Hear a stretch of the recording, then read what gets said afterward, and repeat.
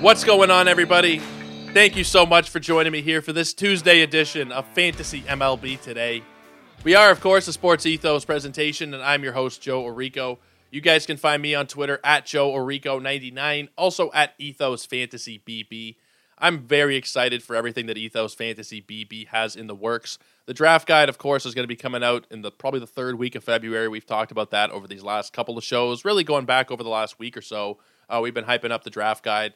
Probably the third week of February. We're not nailing down specific dates because the guys are still working on their pieces. I don't want to have to rush them. We still got a few months until baseball comes out, so there's no huge rush. Draft season is starting to get underway, but that draft guide is going to be there to help you guys out starting roughly in the third week of February. We're going to promote the hell out of it, so you guys will definitely see all the great work the guys have been putting together. There's going to be my rankings in there, we're talking about rankings. We're going to talk about them today. We've talked about them for the last few weeks, but they're going to be solidified in written form in the draft guide. We're going to have sleepers. We're going to have busts. We're going to have a rookie/dynasty/prospect section as well. That's a bit of a newer development, but we're going to have one person working on rookies who are going to be projected to have a decent amount of playing time this season. I think it's 300-plus plate appearances projected. We're going to talk about some rookies in that regard. And there's also going to be a dynasty section talking about some dynasty ranks and dynasty thoughts in general. So really cool written content coming out there. And I announced it over the weekend on the Sleeper and the Bust. Justin Mason had me on the Fangraphs Baseball podcast. I was very grateful to be asked on there, and I took the opportunity to talk about the new podcast that we have going on here. I have teased it for a long time, and before we get going today, I just want to tell you a little bit about it. So, Britton Allen, who has appeared on this show before, he was on our live trade deadline podcast. He was with Triple Play Fantasy last season doing the 3 is a Magic Number show, where he was talking about the top 3 players in different batting orders, guys who have risen to the top of batting orders, talking about their viability for fantasy. Well, Britton is going to be doing something a little bit different for us here, while I think still incorporating some of the old 3 is a Magic Number magic, for lack of a better word. He's going to be starting a podcast on the Sports Ethos Network called It's Gone. It's going to be a weekly podcast looking at NFBC leagues. There will be some variance on the topics, but we're going to be mostly looking at NFBC leagues there. Going to be talking about some FAB, some deeper league players. Overall, just looking at the higher stakes game from his perspective, and I'm really excited about this. We've had this in the works since before Arizona. We talked about it in Arizona. We've got the artwork all done for the show. Britton's recorded the first episode. It's going to be coming out fairly soon, so I wanted to get you guys on the lookout for that. It's gone. You guys won't be able to find it in your feeds just yet. The page has not been created yet on your Apples and your Spotifys and your Googles and wherever else you get podcasts. But that will be coming very soon, so make sure you're on the lookout. Go follow Britton on Twitter at Britton Allen. He is somebody who is grossly underfollowed over on Twitter. He should definitely be in the thousands of followers. He's only at a couple hundred right now. Go check him out at Britton Allen, BrittonAllan. We'll have formal announcements over on Twitter, and we'll share out the link so you guys can go start subscribing and supporting Britton, what he's about to take on here, because it's going to be a lot of fun. I hope you guys are going to be along for the ride there with him. Now, we are going to get back to rankings today. We're talking third base. Yesterday, of course, we've typically done Friday, Monday rankings. We had Joe Pizzapia on the show yesterday. You guys know Joe from Fantasy Pros. Just transitioning back into baseball now. He's going back with the Welsh a couple times a week on the baseball podcast. He's going to be going 5 times a week pretty soon, so you guys should check out Leading Off and everything that Joe and the Welsh have going on there at Fantasy Pros. But because Joe was here yesterday, we took a pause from continuing with our third base rankings, and we're going to do that today. Now, third base, interesting position to say the least. Not one of my favorite positions to talk about because it's just pretty weak, honestly, as a whole. Ranking it is not the most fun endeavor, but we're going through it. We talked last Friday about the top 10 players I have at the position. That's Jose Ramirez, Manny Machado, Austin Riley, Rafael Devers, Bobby Witt at number 5. I know there's some people probably scratching their heads if they didn't see the previous episode. Go check that one out. We talked about it in depth, and we also talked about it on the Sleeper and the Bust as well because the topic was sophomore players. But Bobby Witt at number 5, Nolan Arenado at number 6, Alex Bregman at 7, Gunnar Henderson at 8, Matt Chapman at 9, and Ryan McMahon at number 10. So those are the top 10 third basemen that we have going into the season. We got another 10 for you today, and man, it's not a great position. I think we all know that third base kind of sucks. But once you get out of those top 10 names, and we said it on the Friday show, if you're missing out on one of the first 7 players, you're not going to be in a great spot for third base, specifically in your deeper leagues where you need to have some insurance on your bench. You might need to have a corner infield slot that you fill out as well. Probably better to go with the first baseman there, depending on how your draft goes, of course. But it's really thin once you get outside of those top, really 7 names. I mean, you can stretch that a little bit if you want, but those top 7 guys are really should be on your target list for this upcoming season because it's pretty thin. You're going to see when we talk about the names today. There's some guys to like.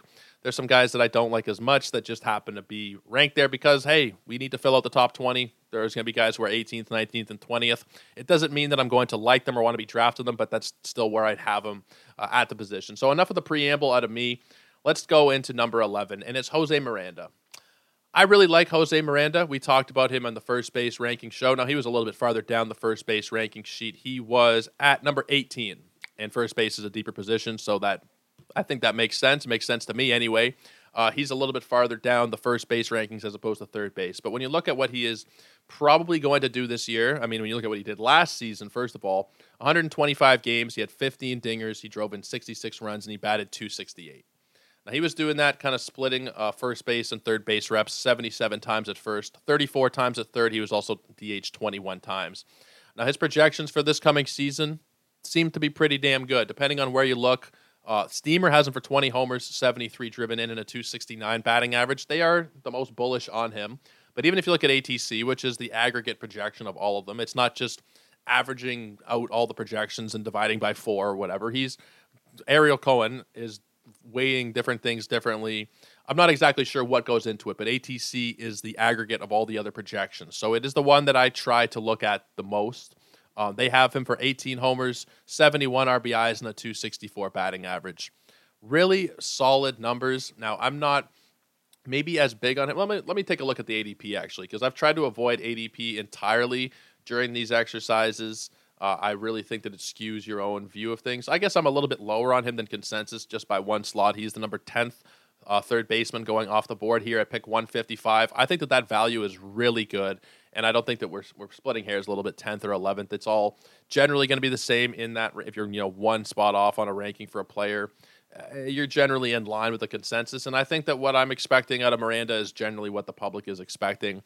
He's going to hit these projections, I think, fairly easily. I think RBIs are something that we're not 100% sure what he's going to do because of the uncertainty in the lineup ahead of him. Byron Buxton, he's a total enigma. We don't know if he's going to play 60 games, if he's going to play 100 games, if it's going to be 120 games.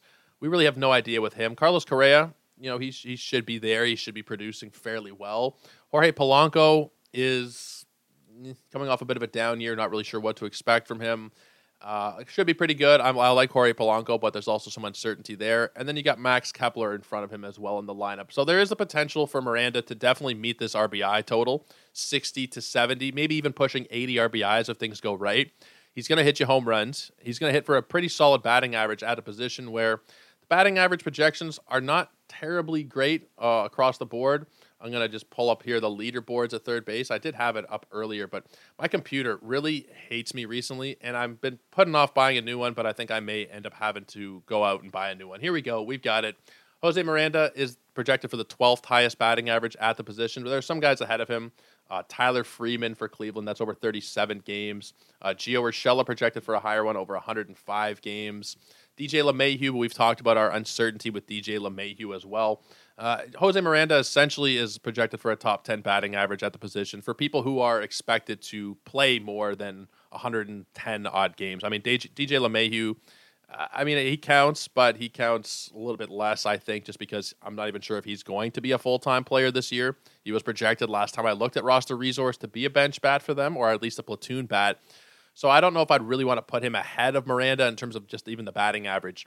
But Miranda, in general, for these projections, is fairly strong amongst third basemen. And you also have to, I'm not just doing this based off of projections. It definitely factors in quite a bit. Also using my own noggin, looking at what happened last season, looking at the different trends throughout the season as well. And Jose Miranda, I think, is somebody who is going to be a really solid bargain where he's going in drafts right now at 155. I'm very interested to see. I haven't really looked at ESPN very much. I was going to get into a mock draft yesterday, but I got distracted and didn't. Yahoo has not opened up their mock drafts yet, and their ADP data is not there yet, of course. But I'm interested to see how much variance there is here, especially for a guy like Miranda, who is not a household name yet. I mean, maybe in Minnesota he is, but across Major League Baseball, unless you play fantasy or you're a diehard fan of the game, you're probably not going to be so interested in Jose Miranda. I think there is a direct correlation between popularity of players and draft price in those shallower format hosting sites. ESPN, Yahoo, CBS, they're hosting more shallow home league. I'm not going to say less serious players, but there's usually less dollars on the line in general. And I can even just speak to my own, knowledge from my own home league with my friends. I don't know if a guy like Jose Miranda is really going to be taken at value. I think he's going to be pushed down a little bit just because he's kind of an unknown still. But he is somebody, if you're getting him where he is going or even later, and I think you will get him later in your ESPN and Yahoo drafts, I think I would be taking him here pretty consistently at a position that is just dog water. If you get one of those top 7 guys that we've talked about, then you're probably very fine. Even if you go for a Gunnar Henderson or a Matt Chapman, you're probably going to be fine. But at the same time, you don't necessarily need to in those shallower formats. We'll see. We'll do some mock drafts on Yahoo, and every site will do mock drafts on just to kind of get a sense of where players are being drafted on those particular sites. But I think that Miranda will end up being more of a value even than pick 155. You're talking 10th round of a 15-teamer, you're about the 12th round of a 12-teamer. And I think that you're probably going to see him go even farther than that. So we'll keep an eye on it. We'll see where his price is going. He might end up even being more of a value than what we've seen so far. But even if he goes at 155, I really like where you'd be getting him. I think that that's totally fair price for somebody who could have an even better season than what we're expecting. But let's move on. Let's talk about the next guy on the list here, Alec Bohm. Alec Bohm is my number 12 third baseman for the season. I'm going to take a look at his current ADP. 183, I guess. He is the 14th third baseman going off the board as of right now. I'm a little bit higher on consensus, I guess, with him. But, I mean, I don't see a reason to not be pretty big on Alec Bohm for this coming season. He's in a great lineup. The lineup is Turner, Schwarber, Hoskins, Realmuto, Castellanos, and then Derek Hall and Alec Bohm. I think Bohm may end up batting 6th. I think that's probably going to flip-flop a little bit based on matchup, based on the handedness of the opposing pitcher. Bohm will probably get pushed up a little bit against lefties, where Hall would probably be maybe not even in the lineup against lefties, where Bohm would probably move up a little bit there. I'm very big on him, and I was big on him last year as well. I think that he came alive a little bit. I'm just going to pull up the splits just to make sure I'm remembering correctly. But he got pretty damn hot, and he still ended up, maybe it was a slightly disappointing season. Over 152 games, he had 13 homers, 79 runs, 72 RBIs, but he batted .280. And I think the batting average is going to be a pretty big factor with Alec Bohm.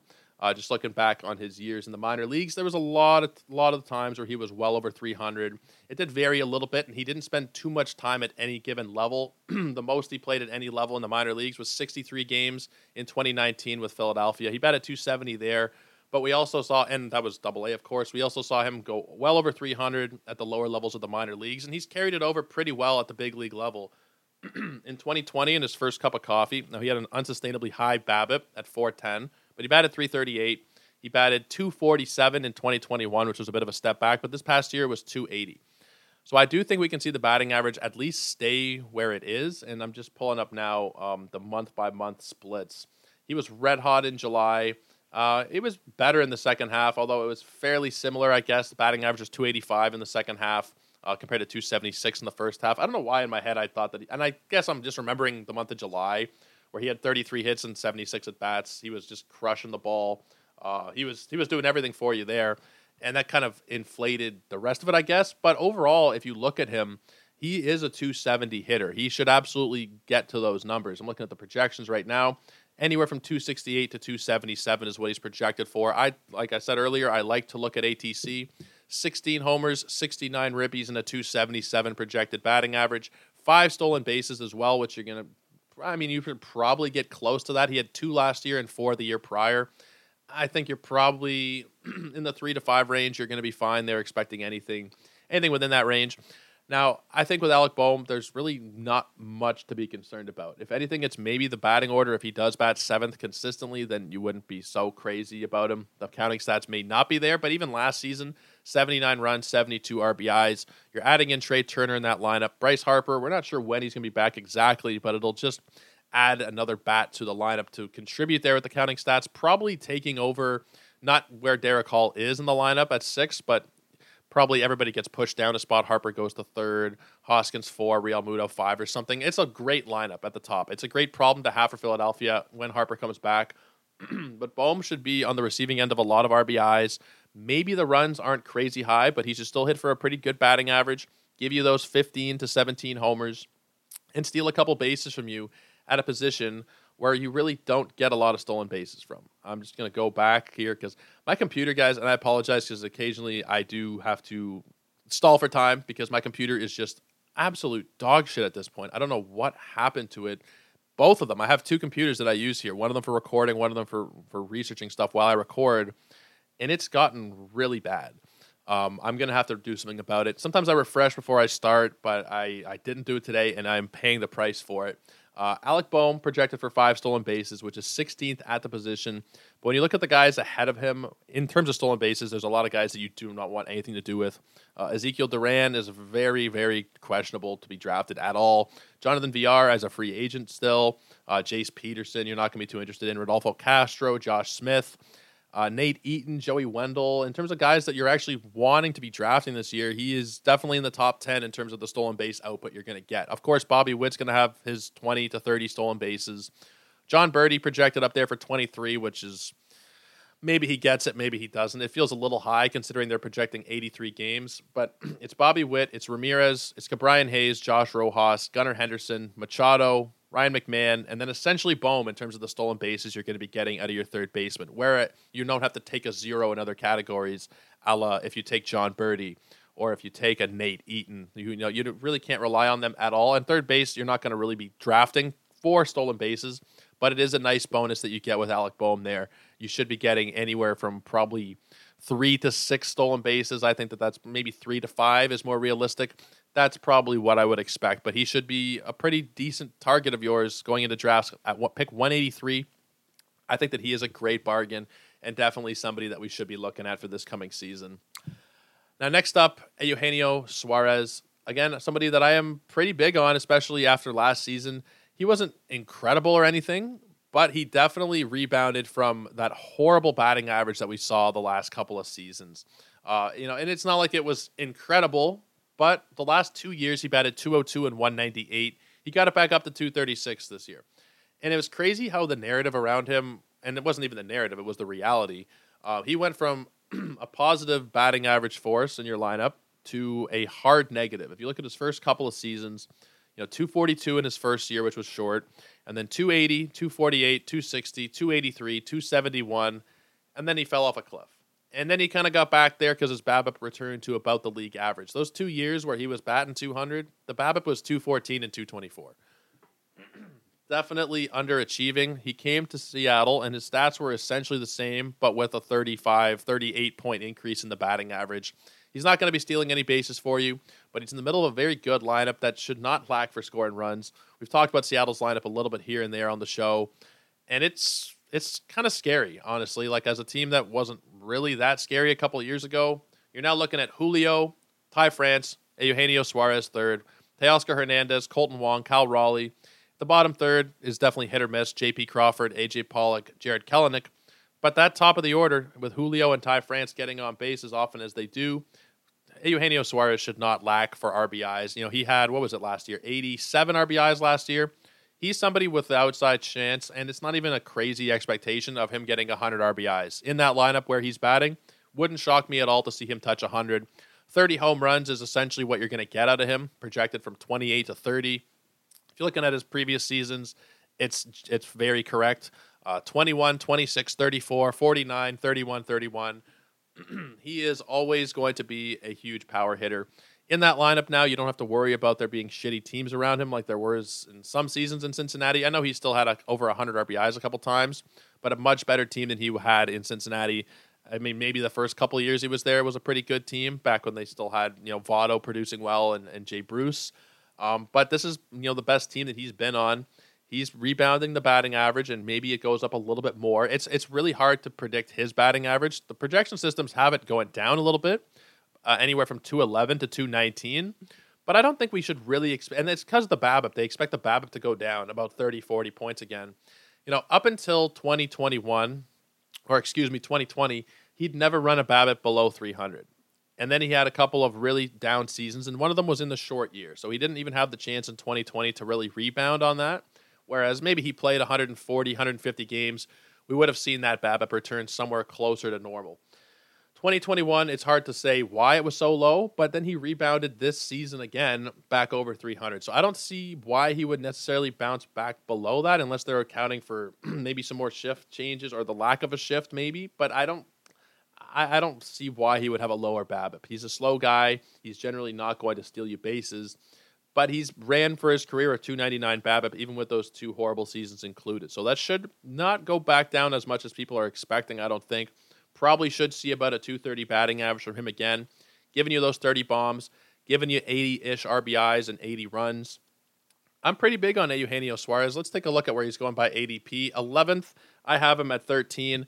I'm not really lower on him than the consensus I wouldn't have thought because I'm fairly big on him. I think what really did it here is the fact that I moved Ryan McMahon up so much, and that's going to push everybody down one or two spots. I'm pretty big on Ryan McMahon. Go listen to Friday's show and hear why. But I think that Eugenio Suarez here at 157, pretty good value. He's going right around the same range as Jose Miranda. It's very close. What pushes Miranda up for me personally is going to be the batting average. It's going to be the fact that, the lineup's very close. It's really just the batting average there. This is a tier, I think, when you're talking about Miranda, Bohm, and Suarez, and even maybe the guy below them. That's probably one tier for me. And let's get to the next guy because we spent a lot of time here on these first couple of names. Max Muncy.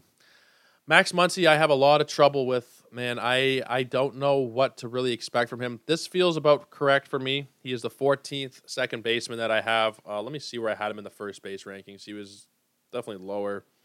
Max Muncy. Or no, it wasn't first base. Excuse me. It was second base. 18th. I had him 18th in terms of second baseman. I have him 14th in terms of third baseman. And I still think he's going to be probably fine enough. But he's probably going to give you, it's going to be about the same as what Eugenio Suarez is going to give you. And the thing is, Max Muncy is being drafted as the top 10 second baseman. And maybe it's because, or excuse me, not second baseman, third baseman. I'm getting myself all confused here.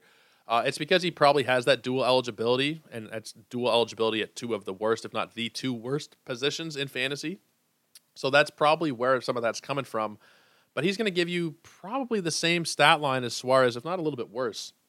The home runs are definitely not guaranteed to be as much. The counting stats should be pretty close. 70-ish runs, 70 some odd RBIs, and there's a bit of variance there. Maybe it goes into the 80s, maybe it drops into the 60s. I don't think the Dodgers are as good as people think they are, and that's part of the reason why I'm a little bit lower maybe on Muncy and some other individual Dodgers. I don't think that they're that good. The top half of the lineup is pretty okay. The bottom half sucks. The pitching did not get better. I don't think that they're going to be that great of a team. The pitching doesn't factor into this decision, really. But if you're looking at what he did last year, he was awful. 21 homers and 69 runs and 69 RBIs is pretty solid anyway. From what we were expecting from him the previous 3 full years, 35-plus homers. You're looking at 95, 101, and 75 runs. You're looking at almost 90 RBIs every single year. Now, he did miss some time. And, if you just missed the time and everything else was, usual stats, if you're prorating it, and you'd say, okay, then that's probably fine. He gave you only 21 homers, but he missed some time or whatever. Even if you are prorating it, it's still a lower home run rate. And he batted 196. Maybe that doesn't continue, but he's not a fast guy. He's not going to be running high BABIPs. In fact, his BABIPs are, for the career, 256. He's never run one over 300 in his career. And if you look at the last couple of seasons, 227, 257, 203, 283. Batting average has never been great, but it's gotten really bad recently. 2021 was better for him, almost a career high at 249. But it's sandwiched between 192 and 196. They're projecting him to get back up to 230, and I just don't see it. I don't really see that. I think we're going to see literally like a Eugenio Suarez line here from him. We're going to see 25 to 30 home runs. And, you're not even guaranteed those same amount of home runs. I think that you might even be looking on the lower end there, 24, 25 maybe. The counting stats, fairly close probably, and he'll steal you maybe 1 or 2 bases. Well, the last couple of years, he's given you 1, 2, 2, 4, 3. It might be a couple, But overall, give me Suarez in that lineup. I think that the lineup is going to be just about as good in Seattle as it is in Los Angeles. You're taking, fairly similar stats and you're getting them around later. That is where my thought process is. Excuse me, guys. My throat is acting up. Sometimes I don't know what it was, if it was when I had COVID or just little sicknesses here and there, or maybe the fact that it's very cold in Toronto these last couple of days, leading me to have to clear my throat. So apologies there. But Max Muncy, I'm just not as big on him as a lot of people are for this season. I think that we saw the beginning of the end last year, especially with that lineup being deteriorated a little bit. I just can't see myself being in at the price. If he slips a little bit, sure. I've got him here at 14. I don't think I could take him inside the top 10 in terms of the position. I just am really not that big. I'm not that interested in going along with what will maybe be some kind of redemption narrative from last year because he was so bad. Oh, this is the comeback season for him or whatever. I don't really feel like going along with that. I don't think that they're really that good to begin with. So I say that they're not that good. They're still a decent chance that they come away winning the division, but they're coming off of a season where they won, 112 games or something, 111 games. I just don't really see them getting back to that same total, and I think that the lineup is really the big reason for it. The pitching is worse, but it's not like a ton worse. It's really this lineup. Once you get past Muncy and JD Martinez at 5, who is also, in the decline stages of his career. You got Gavin Lux, Trace Thompson, Chris Taylor, Miguel Vargas. A lot of unknowns and not really anything that's that interesting for me. So I have Max Muncy at 14, and I don't see myself really moving him up any higher than that. I think that's about as high as I would possibly want to go with him. Next up here at number 15, we got Yandy Diaz, and he actually just re-signed today with Tampa. It was a 3-year, $24 million contract. And there's a club option on it as well for 2026. So that should keep him array for likely the majority of the rest of his career anyway. He's 31 and a half right now. That'll take him through 35, 36, depending on if they pick up that option. I am pretty big on Yandy Diaz, especially at price. I think that he is a bargain. Where is he even by ADP here? 25th. In terms of the position, 265th overall.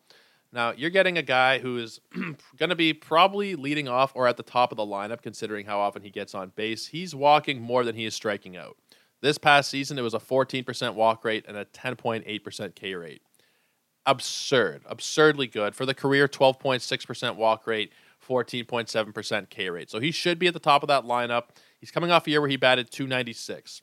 He's projected, depending on which system you look at, for anywhere between 271 and 282. So you're getting a positive in batting average close to the end of your draft. Let's say it's a 12-teamer. You're getting a huge positive in batting average right maybe with your last pick.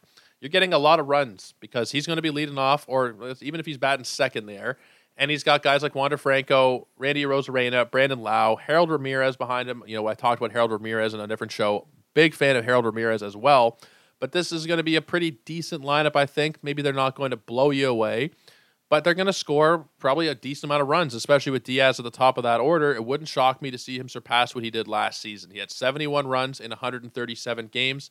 Would not be surprised at all if he meets the Steamer projection, which is 87. The Fangraphs depth chart projection has him for 82, and there's a different projection. The BAT has him for 69, ATC 71. But I think the upside is really, truly the Steamer projection. They are the high man on the projection here, which, stop me if you've heard that one before, because they tend to be a little less conservative in their projections from my experience. But he's projected there for 14 dingers, 87 runs, 62 RBIs, 5 stolen bases, and a 282 batting average. And you're getting that as the 25th third baseman off the board. 265 by ADP. He is a huge bargain right now. Like Jordan Walker is being drafted ahead of him by about a round. We don't even know if Jordan Walker is going to be on the big league team this season. Like, maybe, okay, at some point in the year, probably he will.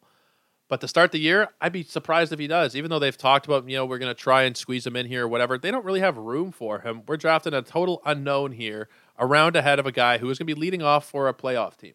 I just don't understand it. Even DJ LeMahieu is going ahead of Yandy Diaz when you're only really taking DJ LeMahieu for the positive in the batting average category. You get in that with Diaz. You're getting this with Diaz a few picks later. You're also getting, probably more runs. Everything else is probably going to be, probably a wash. But you're getting more runs from him, You're getting potential for more home runs as well, because I don't think DJ LeMahieu is likely to go for double-digit bombs. And, I think that it's just crazy to me that he's going this late, 25th. He's going around the same price as John Birdie. He's going, what's another crazy one? That's most of the crazy ones in this range anyway. But he is a value. He's a huge value. I mean, this is one of the biggest jumps ahead of ADP that I've done on any of my rankings. And I think that it's totally justified if you look at the projections. I really do. I'm not basing this just off of projections. They're definitely factoring into it. But when you look even at WRC Plus, he's projected for the 6th highest WRC Plus at third base this season. Only guys ahead of him are Machado, Devers, Riley, Bregman, and Jose Ramirez. Like, he is projected for a better WRC Plus than Nolan Arenado, than Gunnar Henderson, than Matt Chapman, than Suarez, than Bobby Witt Jr., by quite a bit. And I know WRC Plus, we said this on another show, it's not a fantasy category, but it goes to show you the overall value that you're getting from a hitter.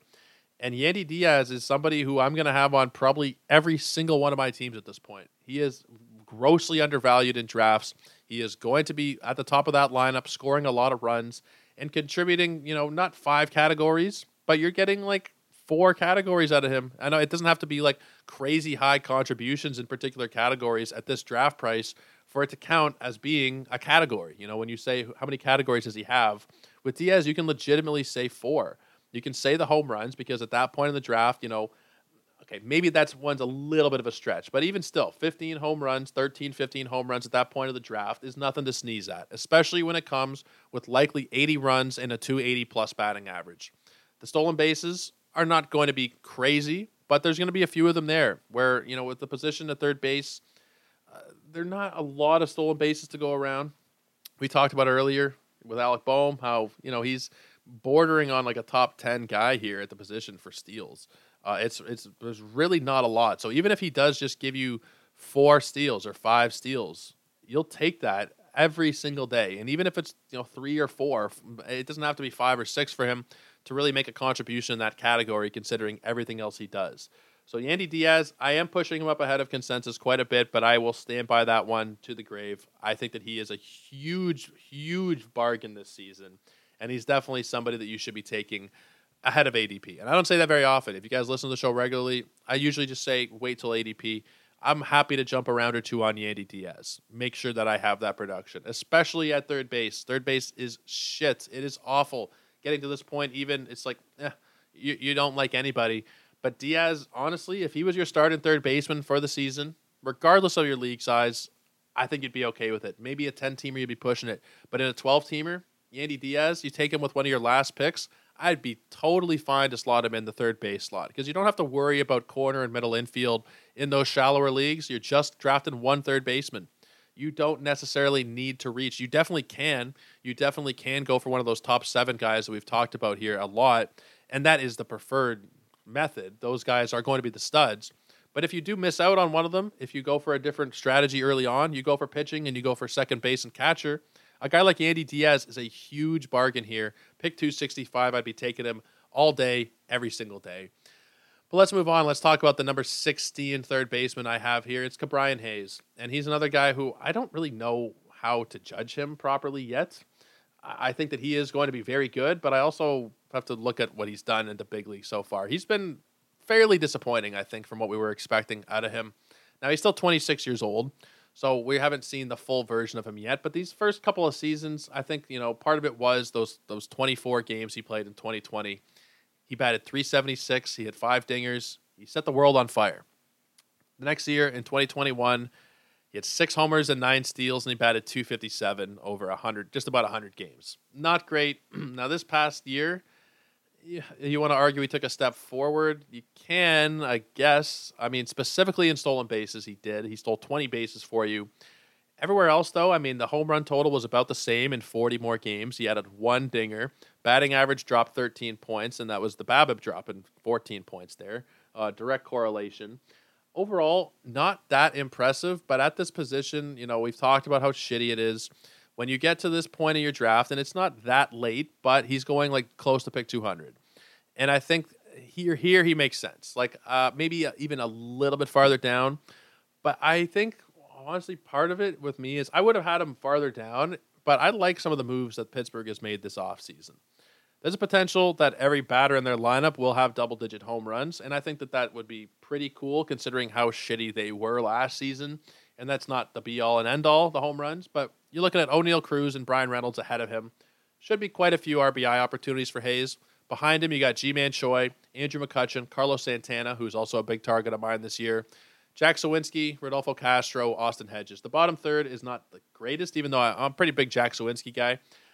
I think that there's a potential for some decent counting stats for him, specifically the RBIs. I think behind those two, behind Cruz and Reynolds, we could see, I mean, I'm not going to call for 100 RBIs or something, but they're only projecting about 56. If you look at Steamer, they're projecting 66.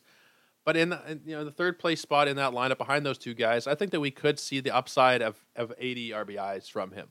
I don't think that's out of the question at all. The steals, how sticky are the steals year in and year out for him? We're yet to be determined. He went from 1 steal in 25 games, which is hard to really even judge him on, to 9 steals in 96 games, up to 20 in 136 games. Would logic indicate that he's going to go up in stolen bases? Probably if he plays more games. He's projected for about the same amount of games, and they're saying fewer steals. 139 by the Bat X for games played, 137 for ATC, 136 for Steamer. He played 136 games last year, and they're calling for across-the-board fewer stolen bases. I think that we're probably going to see something similar, 20-ish steals. You're going to see likely double-digit home runs. I think we're going to see that step from him, even though the power has been just terrible. Like the ISO is just over 100. Like he's really not been great in that department, but we should still see double-digit home runs over the course of a full season. I mean, even if you just look back at that first cup of coffee he had, 5 homers in 24 games. Is that an overperforming season from him? Yeah, his ISO was over 300. Yeah, absolutely, and it was a small sample size, but he definitely has more power in him than what we've seen at the major league level. Like, even if you just look at a couple of minor league seasons, at AAA in 110 games in 2019, he hit 10 home runs. Not going to be a huge power boost, but definitely should give you more than 7. And I think the projections here giving you 11 to 13 range, that's correct. The batting average is not going to be a massive positive, but it's also not a massive negative either. He's going to be somewhere in the 240, 250 range. His speed will lead to higher BABIPs, which should give him a couple of more hits than the average player does. I think with Ke'Bryan Hayes, he's not a huge target of mine, but if you get to this point in your draft, I think that he doesn't hurt.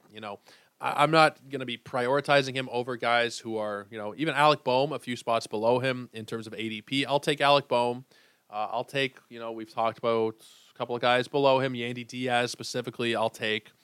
But once you get into this range, third base is really drying up. If he's sitting there and you see third basemen are flying off the board and you're really not sure if the next third baseman available to you is going to be Wilmer Flores or if it's going to be Josh Rojas, or if you just really don't know, let's just say you draft and you got to go 20 some odd picks without your next pick or whatever.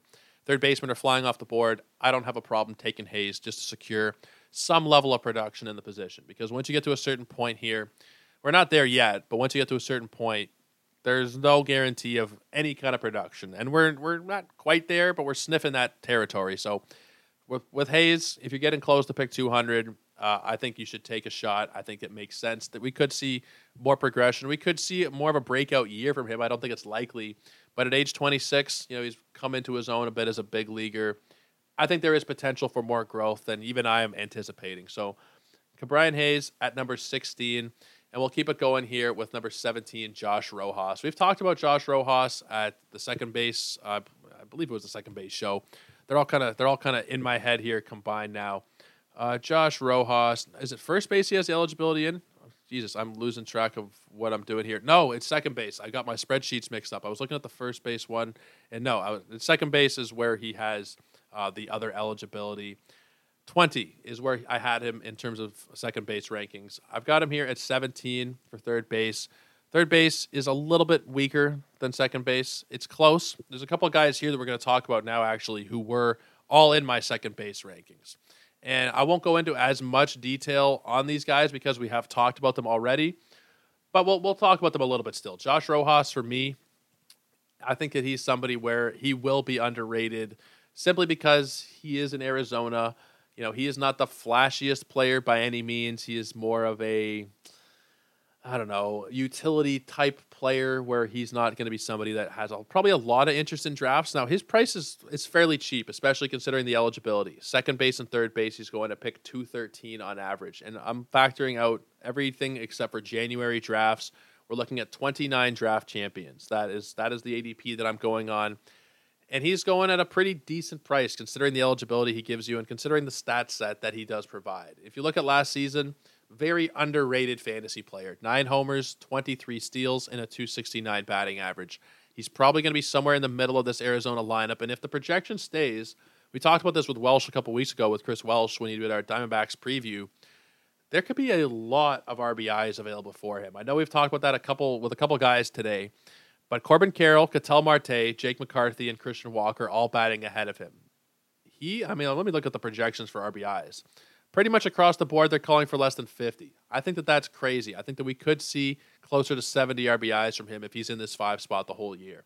The guys above him are going to get on base. They're going to be on base when he is at the plate. They're not the craziest high on base percentages, but guys like Corbin Carroll, Ketel Marte, Jake McCarthy, they're not bad. And all of them, really, they're not bad. We're talking like 320s, 330s on base percentages. That's what they're projected for.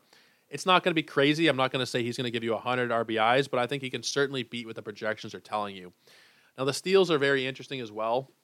He went from 9 steals in 2021, which was over 139 games, down to 23 steals over 125 games this past season, or up to 23 steals over 125 games. So he did increase his stolen base rate. Will that continue? I think what they're projecting here, somewhere in the middle of those 2 seasons, is definitely the safest because with this kind of situation, it's hard to say with somebody his age. He's 29 years old, just about 29 years old. We don't know if he's going to be, getting more steals or getting fewer steals. Probably not more. With Brian Hayes, you can kind of project a few more because he's a couple of years younger. He doesn't have as much experience in the big leagues. And I think that he will steal to try and make up some of the lost value that we were maybe expecting from him in different categories. And expecting of himself as well. Probably expecting himself to hit more than single-digit home runs in his first 3 seasons. Maybe that's where some of the stolen base stuff is coming from with him. With Josh Rojas, he's a little more established. He's over the course of 4 seasons now in the big leagues. And I don't know what to make of his steals exactly. So I think the projections are fairly correct, giving you about 15 of them, somewhere in between what he did these last 2 seasons. Probably going to give you a similar number of home runs as well. 8 and 10 is the projection range. 8 for ATC, 10 for the bat, 10 for steamer. And the batting average is going to be a relative positive given the state of batting average across baseball. 269 is what he had last year, 264 the year prior. The projections have him going for about 250-ish. Totally on board with that. At this price, I think that he makes a lot of sense. Not even necessarily as a starter in your lineup. And where he is priced, he probably is, depending on your format. But in your shallower leagues, you take Josh Rojas here, pass pick 200, and have him as a bench option. I think that makes sense as well. You can plug him in to second or third when one of your guys has a day off. And let me just take a look at his how he played last year. He actually didn't play in the outfield last year. I think he has played in the outfield in past seasons. He definitely has, the more I think about it. But he won't have that eligibility for next season. But regardless, you still got a nice utility guy for your bench or even as a starter. If you want to have Josh Rojas as a starter at second or third, I'm not going to kill you for it. I would rather have other guys, obviously. But if your fallback option here is Rojas at second and Yandy Diaz at third, I think you can fill out the earlier rounds with a lot of really solid players. Look at outfield, especially in your deeper formats, it's going to thin out. If you want to go for the Rojas and Yandy Diaz combination there at second and third, I'd be all for it, honestly. I think they're very underrated players for this coming season, and I'm going to be drafting them, maybe not wherever I can. Diaz for sure. Rojas, I'll have some shares, definitely. But I think at this point in the draft, you're looking for that kind of upside, and you have it with Rojas for stolen bases. You have good batting average, and maybe he does get you 12 home runs. He had 9 last year, 11 the year before. He's not a massive power hitter by any stretch, but I think that we can see double-digit, even if it's not crazy double-digit numbers in home runs for him. So I have him at 17. Definitely a fan of Josh Rojas heading into this season. I think the price makes a lot of sense. Now, next up here, we have Brandon Drury. God, I wish I knew what to make of Brandon Drury as well. We've talked about him as well on the second, I think it was the second base show. It was second base, yeah. He was the 22nd second baseman that I had. Again, he was just behind Rojas there. And the guy that's just behind Brandon Drury in the second base rankings is also just behind him in the third base rankings, just the way that it happened to shake out there. I don't know what to make of Brandon Drury. We talked about this on the Second Base podcast. I don't know if he's going to give you anywhere close to what we saw last year. I feel like it was a best case scenario for him in Cincinnati. He did not do as well in San Diego, and I think that we're more likely to see the San Diego version than the Cincinnati version. But that being said, he should still be able to give you somewhere close to these projections, even if he doesn't meet them or surpass them. He could give you 18 to 20 bombs over the course of a full season. That lineup is just a huge wild card as well. If they stay healthy, there will be a lot of counting stats available to guys like Brandon Drury, but that's just the huge question. Are the Mike Trouts of the world going to stay healthy? Is Shohei going to stay healthy? Taylor Ward, probably, yes, but we don't know. Jared Walsh with the thoracic outlet syndrome, have no idea if he's going to be healthy or not. Brandon Drury, another guy. Anthony Rendon. There's a lot of unknowns in this lineup in terms of the health. If everybody else gets hurt, if there are a lot of injuries, Brandon Drury is probably almost definitely not going to give you the 87 runs and 87 RBIs he gave you last season. It was the best case scenario for him last year. He also batted .263, and he's always been kind of a decent hitter.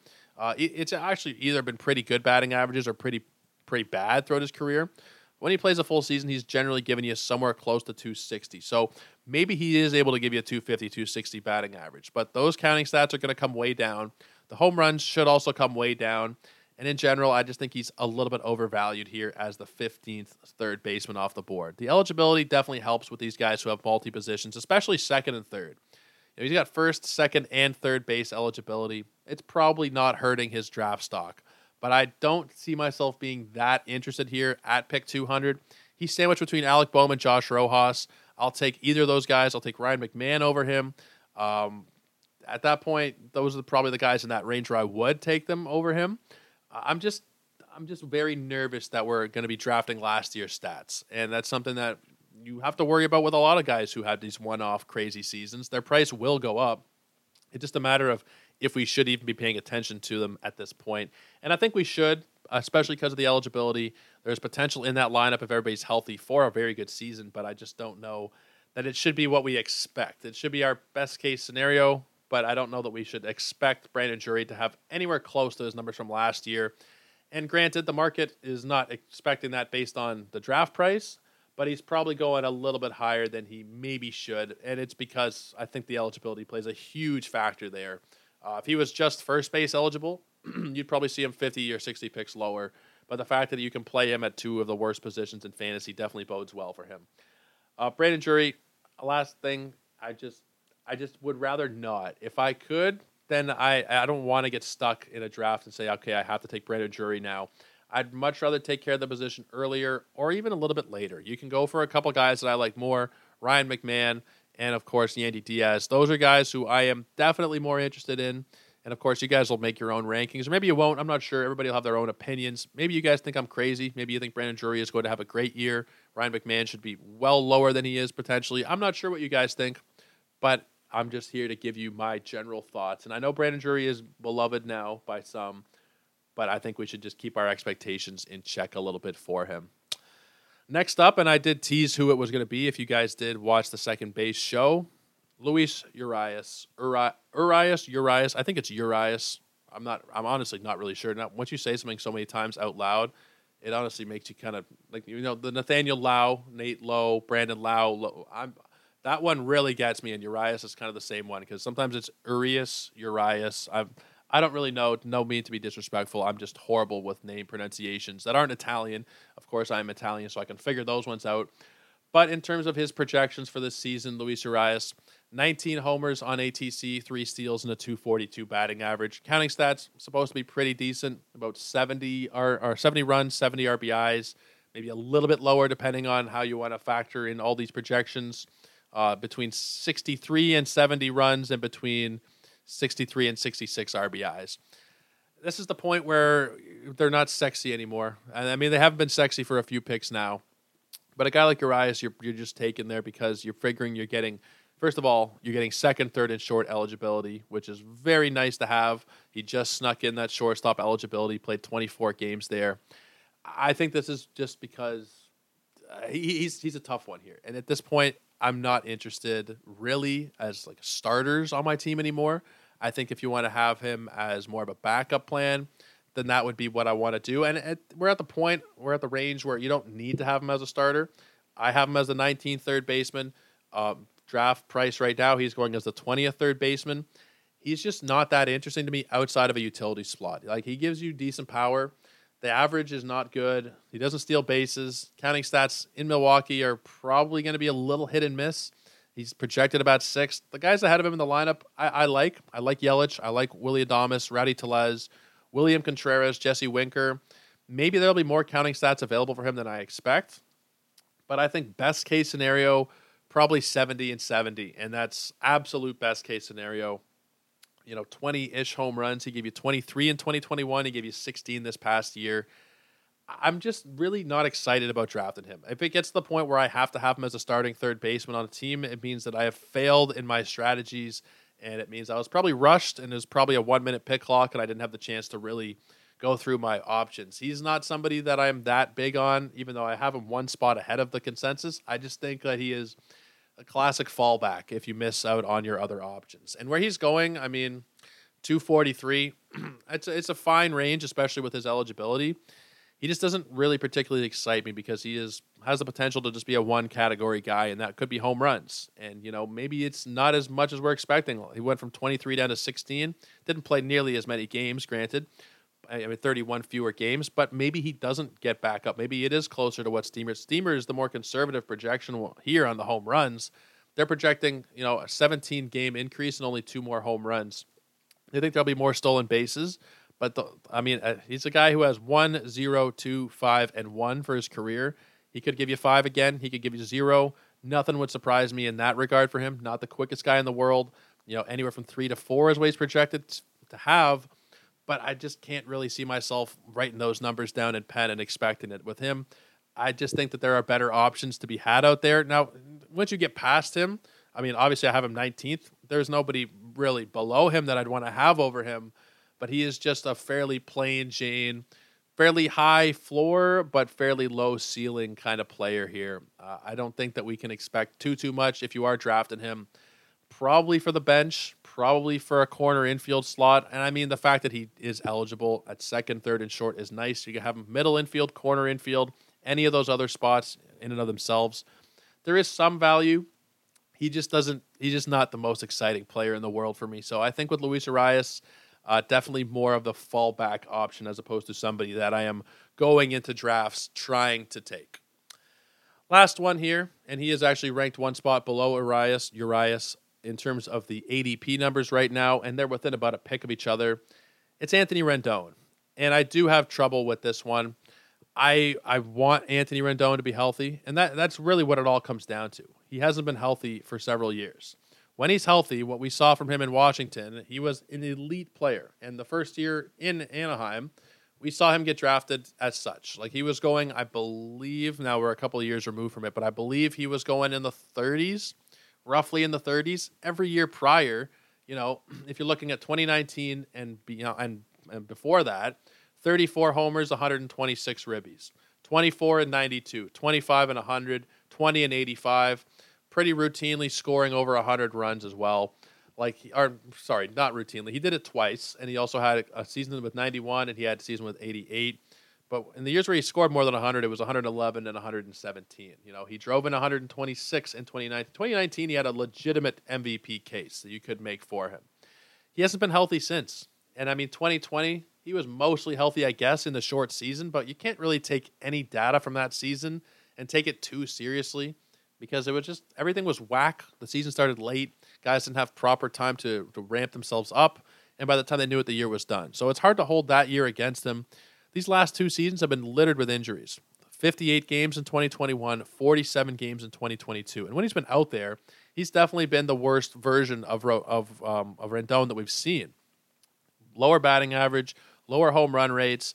not stealing any bases, but he hasn't really been given a chance to steal many bases considering the games that he's played. But even then, he's played 105 games. He's stolen 2 bases.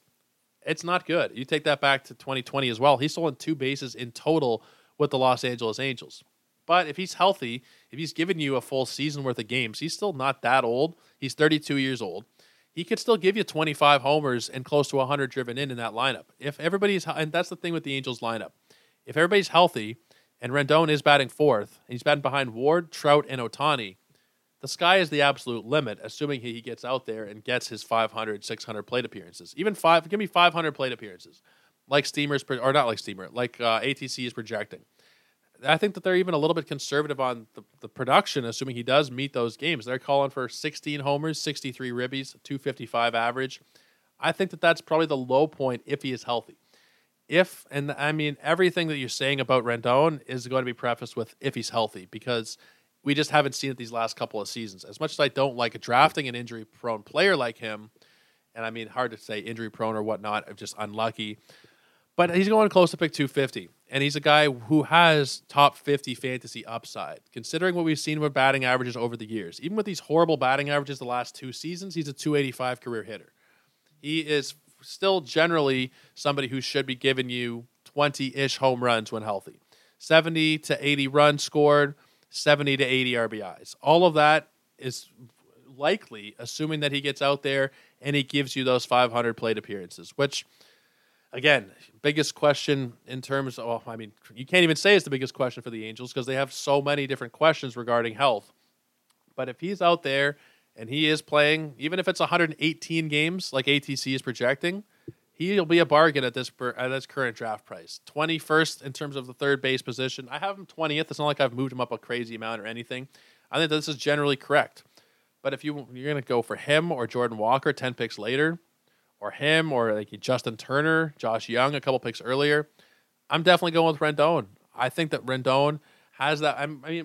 Josh Young has the potential, and so does Jordan Walker, to be great players. But Rendon's actually shown us in the past that he is a great player, and we haven't had a full season of him since he showed us that. So I'm willing to reinvest. I think that as the 20th third baseman off the board, it is a reasonable ranking, and it is a very reasonable price to be taking him. But guys, that's going to wrap it up for us today. Really appreciate you guys hanging out. We are moving up the charts in terms of podcasts. We are looking at the Chartable. I'm not even sure how they do it, if they go by downloads or recent downloads or clicks, links, Google searches, whatever it works. But we're jumped into the top 35 fantasy sports podcasts in the United States for the last week. Really cool stuff. And I know some people think, 35th, whatever. There's been times when we've been ranked below 200 on that list. Not that I look at it that regularly, but they'll send you an email once a week with your report. And there's been weeks where we've been pretty damn low in those overall rankings. We're up in the top 35 right now. We're a third-round pick, so I really appreciate you guys showing some support, liking these pods, subscribing to these pods, liking posts on Twitter, and just overall the general support that you guys have given me. I really appreciate it. I could not do without you guys. It has been a hell of a lot of fun taking this journey with you. This week is going to be pretty fun, the rest of the week as well. Tomorrow we'll wrap up these third base rankings. Thank Christ we'll be done with them. Won't have to look at them again I'll have to look at them again. But you guys won't have to hear about them if you don't want to, because we'll be done talking rankings on the pod. We'll have it in written form, and maybe we'll touch on them here and there. But third base will be concluded. Thursday, we'll be talking with Kevin Hastings, co-host of the On the Wire pod at Pitcher List. Fantastic show. If you guys don't listen to it, you really should. We're going to be talking Royals. And then later Thursday, I'm going to be talking, although it'll be published Friday, with Mike Kurland of Gaining the Edge Fantasy, of The Athletic, of Fantasy Pros. We're going to be talking some Marlins. I've decided to put Mike through I forget how he phrased it when we were messaging me. He said, when I asked him to come on, he said, sure, but why do you torture me? And it's essentially, there's some teams that are like that. We're going to have Carlos Marcano on in a couple weeks, one of the co-hosts of the Triple Play Fantasy Beat podcast. He's going to be on talking some Oakland A's, and it'll be a similar kind of situation where you're asking, why have you done this to me, to go over these teams? But we're going to go over all 30 teams, the best of them and the worst of them. We're going to continue with rankings. We'll have shortstop coming out next Monday. We'll do shortstop. Assuming there's no scheduling things that happen or big news we have to talk about. We're going to keep chugging along here, and you guys really appreciate you being along for the ride. Check us out at Ethos Fantasy BB on Twitter. Throw a follow there. Just takes a couple seconds. You'll get all of our new feeds, all of our new podcasts, articles, everything that comes out for us. You will have access to it. Guys, that'll do it for me because we've run an hour long now. But we will see you again tomorrow to complete these brutal third base position. Guys, take care and cheers.